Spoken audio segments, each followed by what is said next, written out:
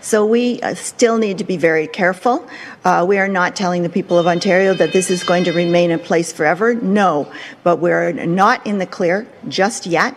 And so we need to continue to protect Ontarians, protect each other with the passports and with the masks at this point. There you go. That's Health Minister Christine Elliott, who said Wednesday the masks are here to stay. How long? She wouldn't say. If there's data to convince me that masks do anything other than make politicians feel like they're doing something, I have yet to hear it. There is a little bit of data out of the UK and Spain that suggests cloth masks offer next to nothing as far as protection, and N95 masks don't offer much protection because they have to be put on very specifically, and when it comes to kids' faces, they don't fit. And that's why the UK and other European countries are abandoning things like mask mandates. So the data and research for this is limited on the long-term consequences masking can have on kids.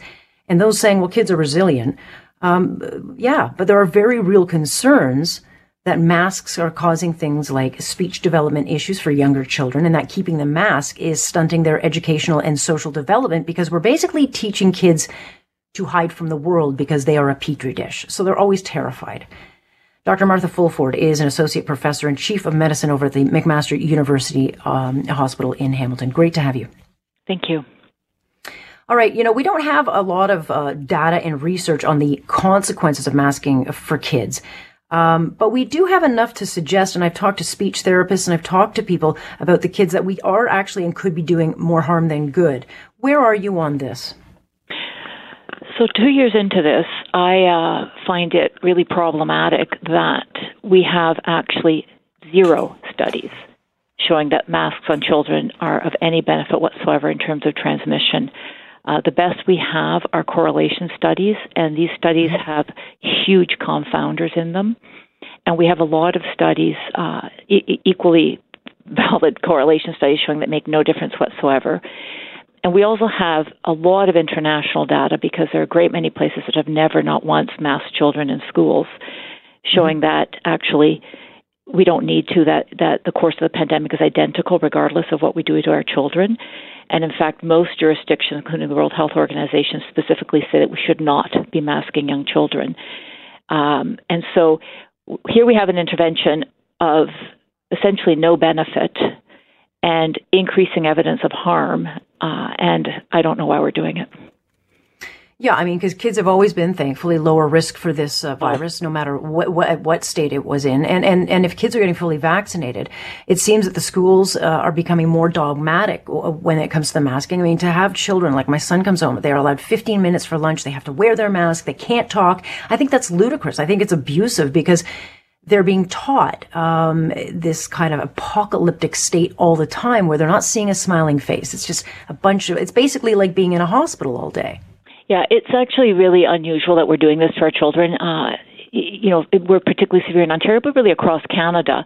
When you consider that, for example, in all of Scandinavia, schools have remained entirely open with no restrictions on children or very minimal restrictions. So definitely no masking, none of this sort of weird, you can't talk to anybody.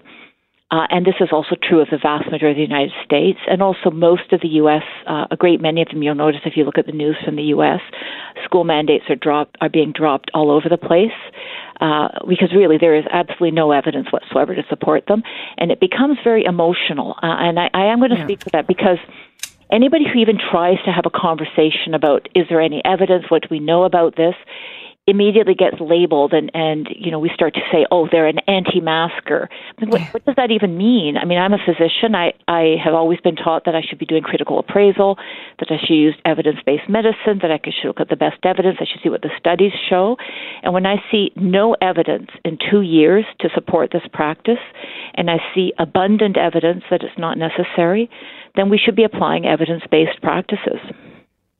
Yeah, I mean, I think the concern a lot of parents or those in charge who make the rules should be thinking is like, if we don't know what the long-term damage is, maybe look into it, because I don't think the implications or the damage to children is going to show right away. I mean, we've certainly seen surges in eating disorders. We have seen psychological issues, depression, with kids and what they've been, learning loss, those kinds of things the learning loss are not going to necessarily show right away. And so the collateral damage of this COVID is going to take some time to present itself. But then by then it's too late. So I'm thinking it's time to minimize more damage. Yeah, if when we're going to say that whatever policy we put in place out of the sort of the infamous abundance of caution, then I would argue that whatever policy we put in is one that causes the least amount of harm across all parts of health, and health, of course, is a heck of a lot more than no COVID. And for our children, it is eminently clear that they're very, very low risk of any sort of adverse outcome from COVID, and we are causing harm. There's actually a study from York University, so it's a Toronto-based study that was published actually within the last week, showing that children are actually losing facial recognition abilities. And I mean, what are we doing to kids? This is horrifying to me, and it's actually horrifying to me that as a province and as a country, that we're simply incapable, for whatever reason, to look at what's happening in other jurisdictions. And I keep bringing up Scandinavia. The kids in Scandinavia are not different than our children. The virus is the same virus, and yet if we can have, those children are going to be at a much greater advantage than our kids because they haven't had this 2 years of collateral harm inflicted on them. And so, when we talk about mandates, maybe at the beginning when we didn't know, but the reality is when 2 years in, we have no good study. We have nothing that would justify masking young children. We're talking about children here and school settings. So it's all school studies. Then we need to stop. Because... I don't know if you've seen it. There's a big thing in the U.S. now, and there's some Canadian authors on it as well, called Urgency of Normal. Yes. But it's a really good thing to review because it actually goes over in the toolkit all the mask data for in schools. So if people want to independently assess what we know, there is something available now that tries to sum it up. Yeah, I think, we've got a lot of work to do because, as I said, I don't think we're going to know for a couple of years of what we have done. And morally, we're going to have to, accept that the decision making and the cure may have been worse than the disease, which I think it has been, certainly for children. But there's going to be a reckoning here. Normal has to, can you undo the damage now? I mean, for me, I try to kind of laugh off the rules. Like I try to laugh off the masking and kind of make fun of it so that my son and the kids kind of laugh at it because I don't want them walking around being terrified all the time. I don't think that's healthy, but can you reverse some of this stuff? I mean, it's interesting. We know that from, other studies from other catastrophes that learning losses are lifelong. And so, can we, I don't know. Language acquisition, there's certain stages of a child's life that language acquisition is very important, and we know that when you miss that, that it becomes more difficult. Emotional intelligence requires seeing people's faces, empathy and joy and pleasure, establishing relationships. We do need to have that kind of human interaction. We need to see faces. We need to encourage children to be happy, and we're not doing that. We're actually teaching them to be afraid of going out. We're teaching them to be afraid of contact. We have children, younger kids now who are scared when they see other people. This is not healthy. No, and there is, I think the word reckoning, there is going to be a reckoning, and people who have supported school closures and supported masking of children, I think that there is going to be a huge reckoning to try to justify what we've done.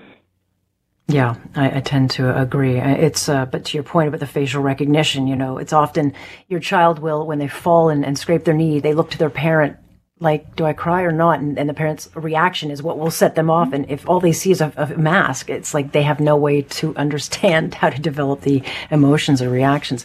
Doctor, very much appreciate your time on this. And I certainly hope people start listening to you and your colleagues who have been warning about this for some time. Thanks so much. I hope so. Thank you very much. That is Dr. Martha Fulford. She and a number of other pediatricians have been, warning about the collateral damage we've caused to our kids for over a year now, for a long time now.